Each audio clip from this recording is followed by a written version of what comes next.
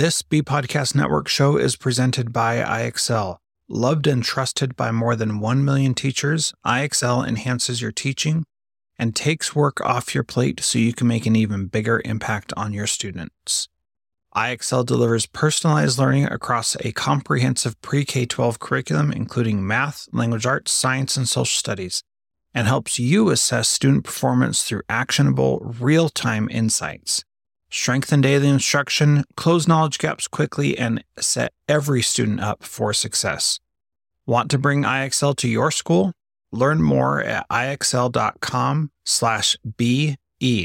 That's ixl.com/BE.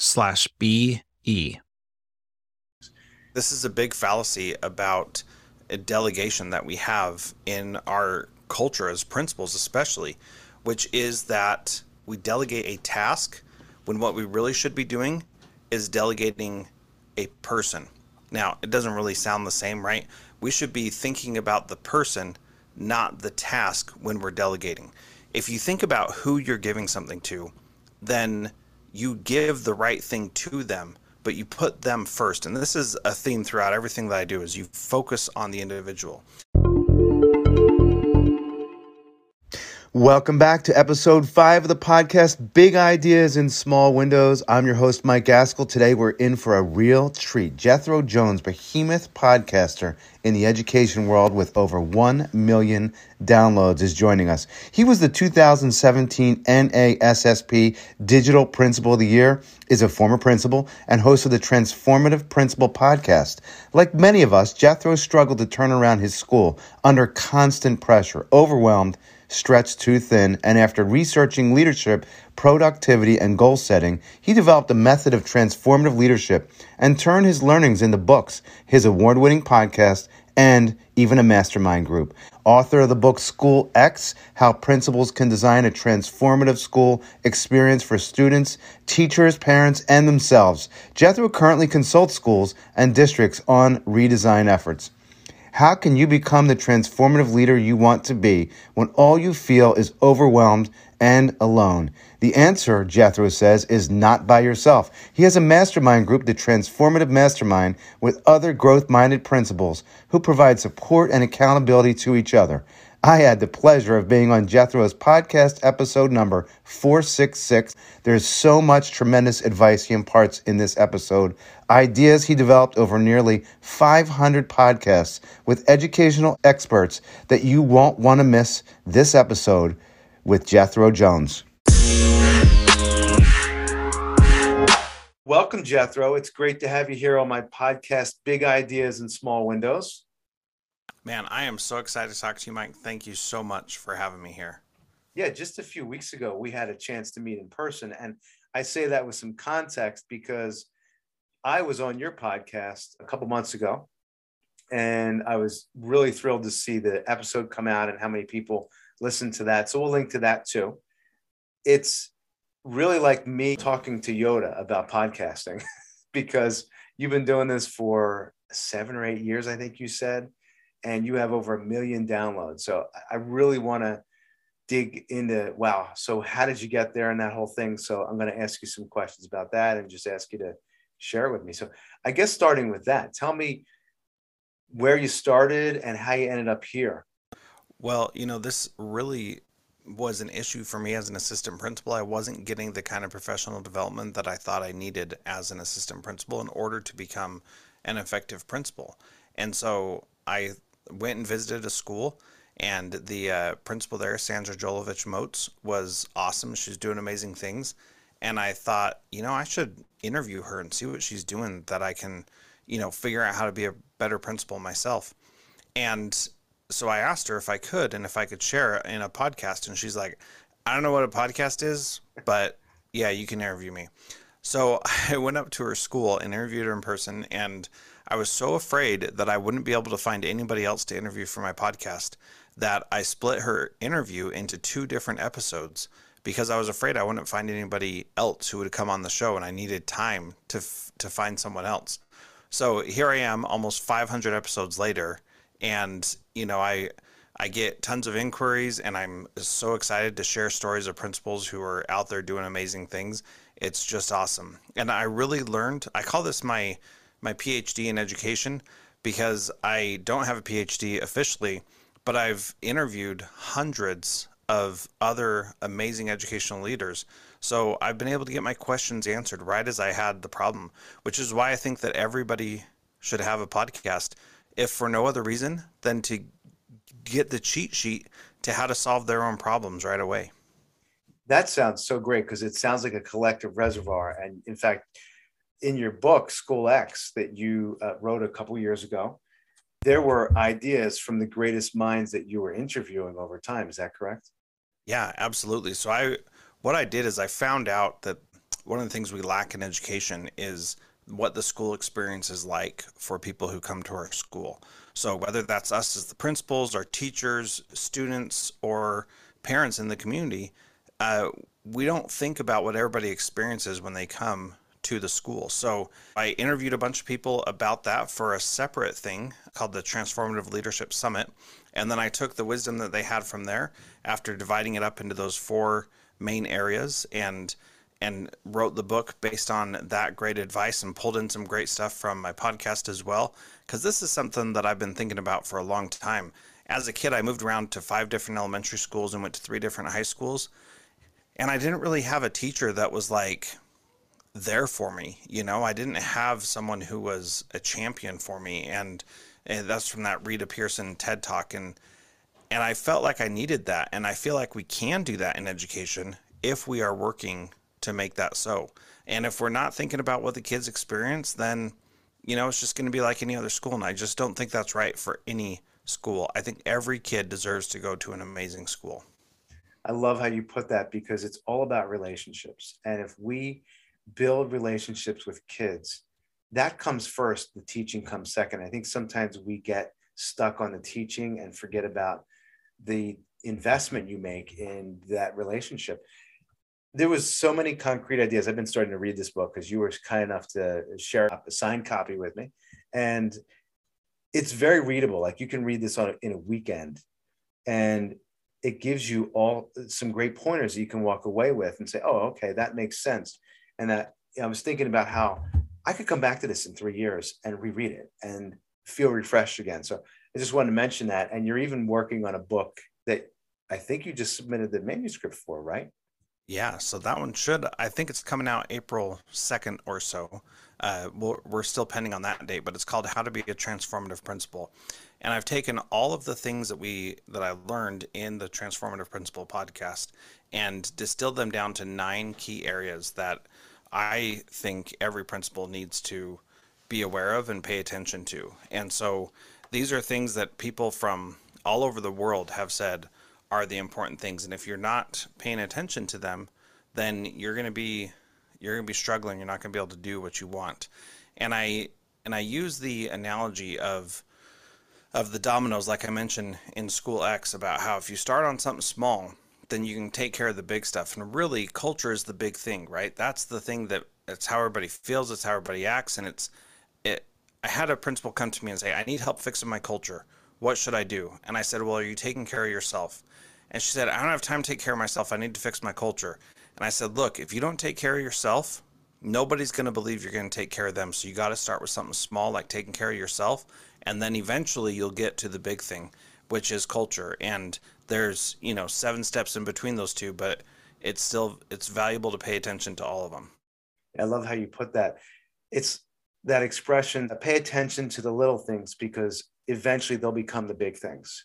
And so much of that micro focus on things generalizes out to these bigger ideas, don't they?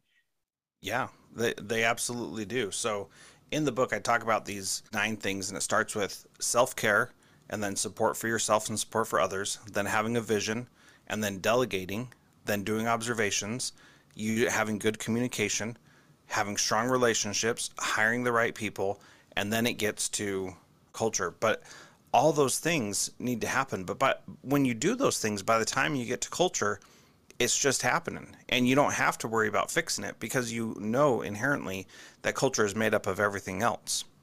It sounds like it's setting up a buffet and then it's just easier for people to go eat. Although I Yeah, guess we can't do that in pandemic times, but you know what I mean. yeah, exactly. Yeah, and really you can do these smaller things and make huge impacts later on. And so, for example, the idea of support. I see that for people to get support, there are three different buckets they can get support. They can get crowdsourced support, like your podcast, my podcast. That is a crowdsourced thing that's out there, free or very little cost. Books are great crowdsourced support. You can get insights and tidbits from everybody. And then there's expert source support, which is you go to an expert who knows what they're talking about, someone who could mentor you or something like that. And so that's like going to a conference, for example, or an event of some type to learn a specific thing.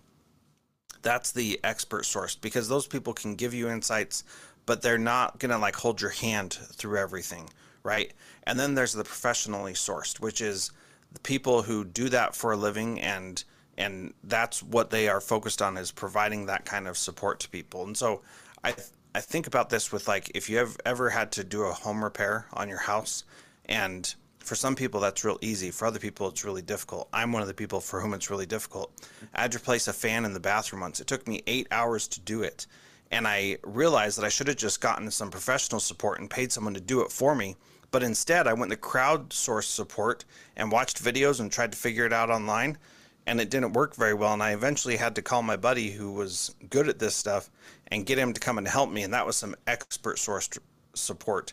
And really, I should have just cut out the middleman and just hired someone to do it for me, because it would have saved me time. It would have saved me money. I don't think I would have paid that person any more than the money I spent doing it myself, with all the mistakes I made and everything I had to fix again. And so having those three different areas and understanding that's where you go, you can then pick and choose and say, this is the kind of support that I need, and I'm okay with getting it from this particular area because it's going to solve my actual problem. It sounds like a very efficient way of looking at it. Like, I'm going to do the things that I know I can do, but like outsource the things that should be or will be better managed when I'm leaning on someone or something else. Yeah, exactly. Yeah. And when you recognize that and you understand it, then it's not as hard to outsource that. Sometimes we really struggle asking for help, but when you recognize that some things you're just going to do better if you have some help with, then it's not as scary. It's not as insulting. It's not as failure ridden as we usually think about things. And you recognize, I just need some support. And the best kind of support right now on this is going to be someone who's a professional, or someone who's an expert, or I can just listen to podcasts and figure this out on my own. Whichever one of those works, that's what you got to do.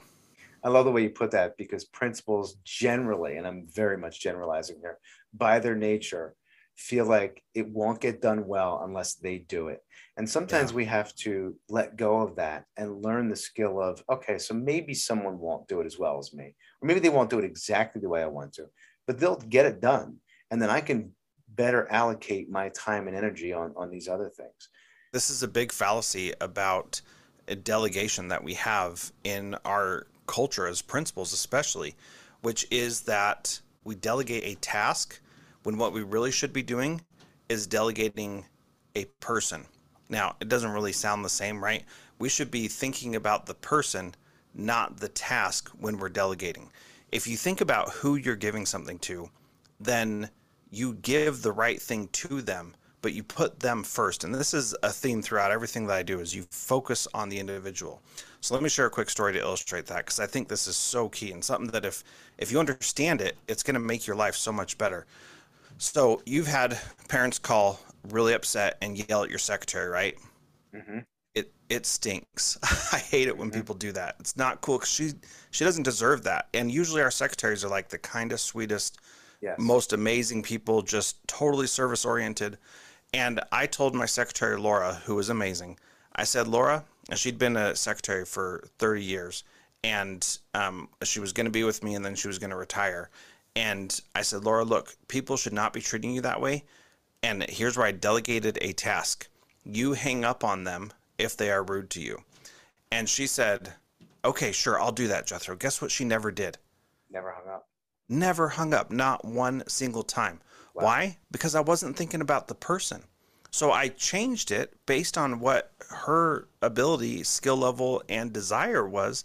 And I said, okay, don't hang up on anybody. If somebody's mad, say, I'll get you to Mr. Jones right away, and then transfer it to me. If I'm out of the building, send it to my phone, and I'll know if it's coming from you. It's a hot parent and I need to talk to him. So as soon as I said, this is your job, is to help that person get to someone who can solve their problem as soon as possible, then she totally took it on.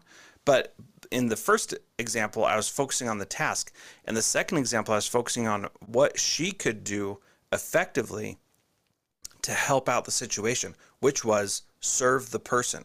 And once I changed it to thinking about the person, not about the task, she started doing it right away. She'd forward things to me, didn't have a problem with it. And then I could get the phone and say, oh, hey, this is Mr. Jones. And before we start, I'm sure you want to talk about something. But first and foremost, you cannot call and yell at my secretary. She is a kind, generous woman and doesn't deserve to be yelled at. So no more of that. If you're willing to abide by that, then we can work on solving your problem. If you can't, I'll hang up the phone right now and you can call back later when you're ready. And because I was comfortable saying that, I could say that. And I delegated that task to me, which isn't really delegation, it's just me doing it. But I couldn't delegate that task to her because she was the wrong person to do that. She could never hang up on someone. That goes against everything she believes. But once I understood what she could really do, get the person help, boom, problem solved right away. I love how you spelled it out because, and the word that came into my mind, I don't even know if it's a word, but I'm making it up right now. Micro power. It's Micro this power. small thing. We're going to have to label that, right? Or Yeah. brand that.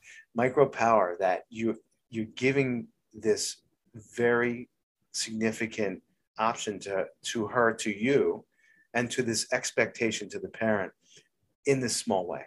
And so that's such a great way to put it. We've been talking a lot about the ideas that you share regarding your experience learning from others from your podcast. And I love listening to podcasts. I listen to your podcast. I listen to a few others. And it is like an education. It's an amazing experience that you can't get from somewhere else. And you can tap right into these great minds as you've done with so many guests. One of the things that I want to ask you to do is not be so humble now and talk a little bit about how in 2017 you were honored as NASSP's Digital Principal of the Year. Tell my audience a little bit about your journey to that. Well, that was really definitely a great honor, and it's so cool to be recognized. And the story that most people don't know or understand is that just 2 years before that, I was told by my principal at the time that I was not good enough to be an elementary school principal, and I needed to go be an assistant principal at the middle school to get more skills. In a few years, maybe I could go become an elementary principal after that. And then in a few more years, I could become a middle school principal. And that hurts, right? That doesn't feel good. And so when she told me that, I thought there was something wrong with me. I thought that I wasn't good enough for some reason. And what I realized was that whenever there's criticism or judgment about somebody, it says a lot more about the person giving that judgment or criticism than it does about the person that it's being given to. So I said, all right, I'm not going to apply for elementary principal positions anymore. I want to be in a middle school. It's the best place to be. So I'm going to go all out and I'm going to do that. And so I went to Kodiak, Alaska and became principal there. And it was amazing because I had some really unique challenges, things around trauma, things around kids moving there from other parts of the country because of the Coast Guard, because we had a large Coast Guard base there. And so one of the things that really stood out in my application for that honor was sharing how we would take students who were moving to the school and we would put them on FaceTime and we'd show them around the school and introduce them to some of the other Coast Guard kids so that they could see where they were coming, get to know some people. And it was just a really cool thing to be able to do that, to take advantage of the technology that exists to make it so that our kids felt welcome and had a good experience at our school. And that really was one of the great things that we did. Another thing we did that was awesome was we went and visited the home of every child before school started. Wow. Took the staff out and went and visited everybody at home, took them a little gift and said, we're just excited for you to come to school. And what that did for our culture, as I mentioned before, culture is an amalgamation of everything else. But what that did for our culture was huge because every kid knew before school even started we care about you enough to leave where we're comfortable and come to where you're comfortable and say we're excited to see you. Now, some people have taken that idea and said, if you do that, then you get to see the conditions these kids live in. You have more empathy. That is not it at all. And if you're doing it for that reason, I think you're missing the point. The point is to tell kids we love you and we care about you and we're excited for you to come to us. And we're willing to leave where we're comfortable to come to where you're comfortable and tell you how much we love you and are excited for you. And that's such an important thing for kids to recognize, because then they feel like they're part of the school, even though they haven't even set foot on it yet. And the best story from that was a kid who the family drove across the country, had their Airstream parked out at a campground, and we still went and visited this kid at his Airstream, knocked on the door, and they didn't have their Coast Guard housing yet. And that mom, we could do no wrong in her eyes because we came and found her kid. And he was a good kid anyway, but even if he had troubles or struggles, she would have been on our side 100% because she knew we cared enough to find him at the campground when he didn't even have an address. Just a little extra building relationships we talked about earlier. Wow. That's Yeah. amazing. I wanted to vote for you. I can't go back in time and do that. But after hearing those stories, that's amazing. This was pre-pandemic. And there wasn't as much of that happening at that time. So we build on our experiences, but this was something that you and your school community were thinking about in advance. So that's powerful. And I think sometimes we have to take those kinds of risks and tinker with them and then find what works. And it sounds like that's what you accomplished with that. That's amazing. Yeah. And really, Mike, everything new is old, right? So I didn't learn that just by coming up with that idea. I learned that because I talked with Rob Carroll, who was a principal in South Heights at South Heights Elementary School in Kentucky. And he did that with his students. He did a ton of stuff that was just amazing. And he's an amazing principal, an amazing human being. And so I said, how will that work for me? How could I do something like that? And what we have to realize when we hear podcasts or stories or we read books about people who are doing great things or things that we think are great, we have to recognize that our context matters. And we can't just copy what somebody else is doing and think that it's going to work the same. We must adapt it to what we're doing because our context is different. And that matters a lot. And so I didn't do exactly what Rob did. He did, some other stuff and I didn't do exactly that, but I did what worked for my community. And when I went to another district, the community said, that's not a good idea. People live up here out in the boonies where your students are. They don't like the idea of government officials coming to their property, so you should be prepared to have people greet you with guns, and so do not do that. And there were lots of people who said this new community will not accept that, so don't try that here, which was good because I needed the context to know whether or not that would be a good idea. So we can replicate ideas, but we should also be prepared to adapt them. Yeah, absolutely. And when you adapt them, you make them work for your people so that your experience is worthwhile, unique, and beneficial to you. Wonderful. You talk about how you can become the transformational leader you want to be when all you feel is overwhelmed and alone. And your answer is not by yourself. And we sort of talked around a lot of this. Let's revisit that. And what does that mean, not by yourself? Well, we can do a lot of things by ourselves, but we can do a lot more things faster and better if we have a group of people around us. And so after doing the podcast for a couple of years, I started having people say, hey, what do you think I should do about this? Hey, what do you think I should do about this? And so I started this small group called the Transformative Mastermind. And the deal is that you want to make your school better and transform your school. And I liken it to the idea of a caterpillar turning into a butterfly. The change and transformation has to happen for that caterpillar to fulfill its life goal. The same thing needs to happen for our schools, that you don't become a principal to make sure that you're just putting out fires all the time. So I tell people you got to stop putting out fires and start leading. And it's difficult for a lot of people to do because they are afraid of what that entails and what that means. And a lot of people do it great, so I'm not knocking anybody down here, but you do it even better when you have a group of people who support you, whose only desire is to help you be better. And so in the mastermind, we talk once a week, and one person's on the hot seat, and that person says, here's the challenge that I'm facing. What should I do? And then everybody says, here's what we think you should do. You get ideas from all over the country because people are in there from all over the country. And then you get to choose what's going to work and what's not. And then the next week you come back and say, here's what I did or didn't do. And sometimes you don't do what you should have done. And then you get razzed by the team because you committed to doing it and then you didn't do it. And then other times you do it and it's great. And sometimes it fails, sometimes it works great. But the thing is that nobody there is out to get you. Nobody is there to see you fall or fail. They're all there to see you succeed, and that's their true desire, is to help you succeed. Well, I could riff on the mastermind group for like a whole episode by itself. Yeah. But I, full disclosure, had the pleasure of joining it. And I totally get what you're saying. So let me just expand on that a little bit and then ask you to, just add anything you want.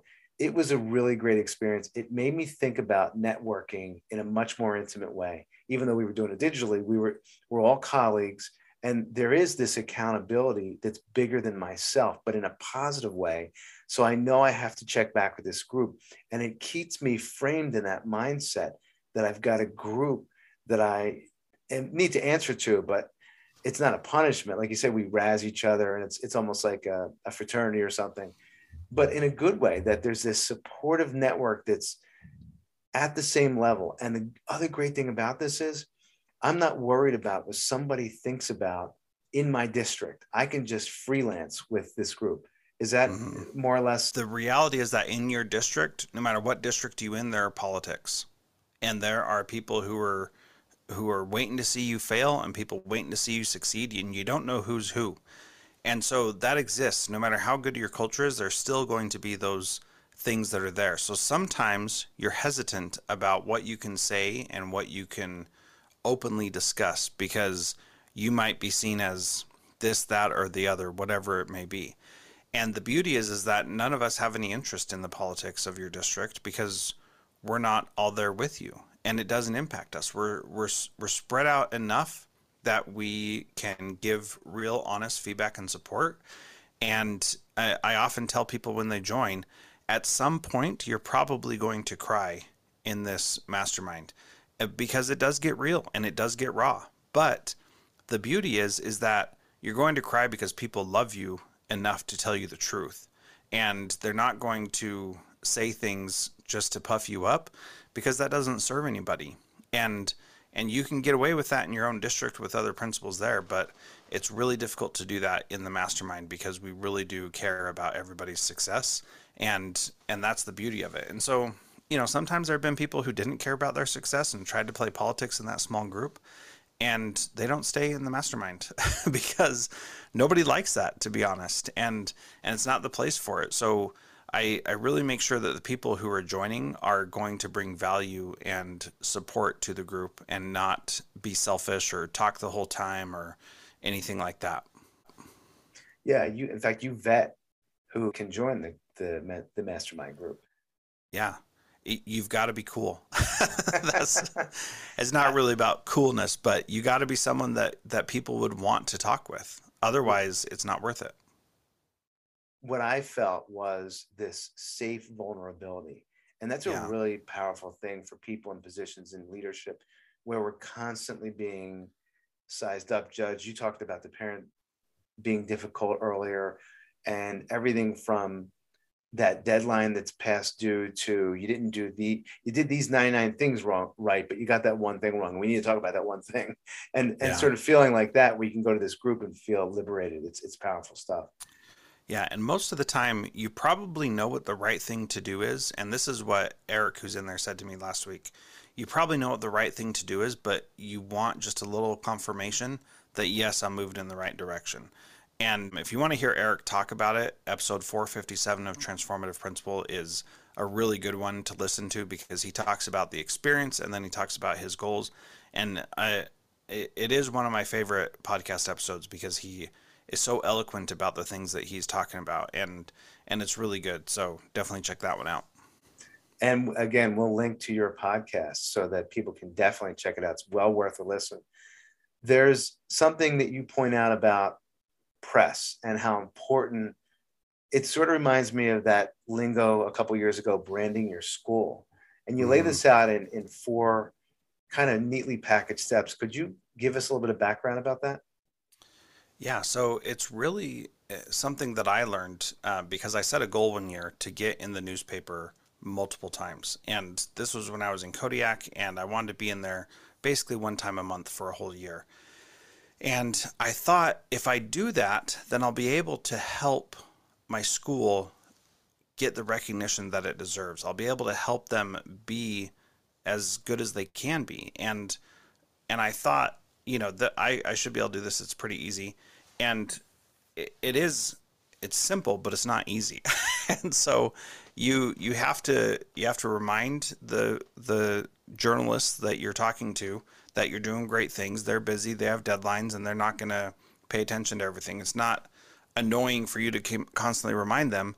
It's what needs to happen so they can actually get a good story. You got to follow up with them constantly, and then you got to share when you do get in the newspaper. And the reason why getting in the newspaper is so important is because once it's written out in a news source, it becomes truth. It becomes who you are. And we in Kodiak, we got on the front page of the paper multiple times. We got students to have articles written in the newspaper. We had things on the inside of the paper. And the thing is that people would say, there's Kodiak Middle School in the newspaper again. And it was for good things, right? It wasn't for some mistake that we made. Now, I've been in the newspaper for bad things also, and that stinks. But the good news is that when you have enough positive press, those negative things get buried down deeper, so they're not as relevant or as annoying to you and your school, because there's 20 positive stories and one negative story, and people tend to have a better positive perception of your school if it's in the newspaper constantly. Yeah, it reminds me of like ratings, like 4.7 sounds great. Yeah. And if you have enough positive ratings, that's going to just drown out those negatives. And it's that old ideology or new ideology, whatever they call it, that if I don't tell my school story, somebody else will, and I'm probably not going to like that. Yeah. Well, it's really cool. Like when we've talked about branding in the past, it's been about, have your make sure you have a brand for your school so that people talk positively about it.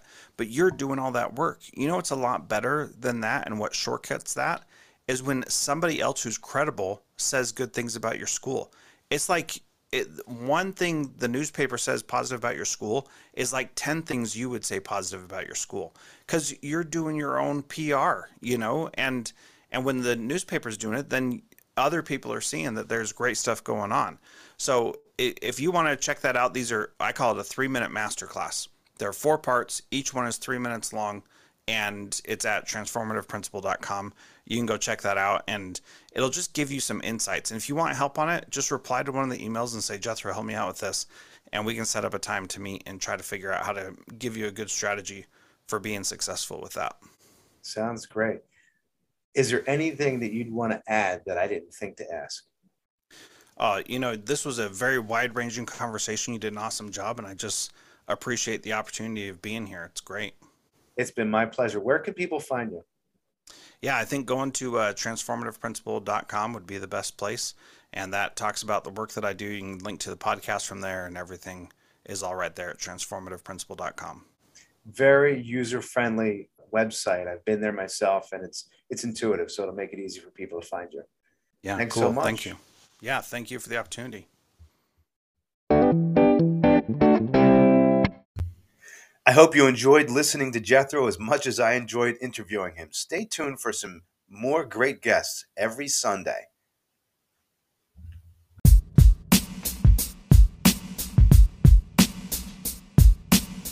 Do you want to save time on prep work, increase student achievement for all of your students, reliably meet Tier 1 standards? You can do it all, but don't waste another minute. Head straight to ixl.com/b to learn how IXL's research-proven teaching and learning platform can help you achieve these goals. That's ixl.com/be.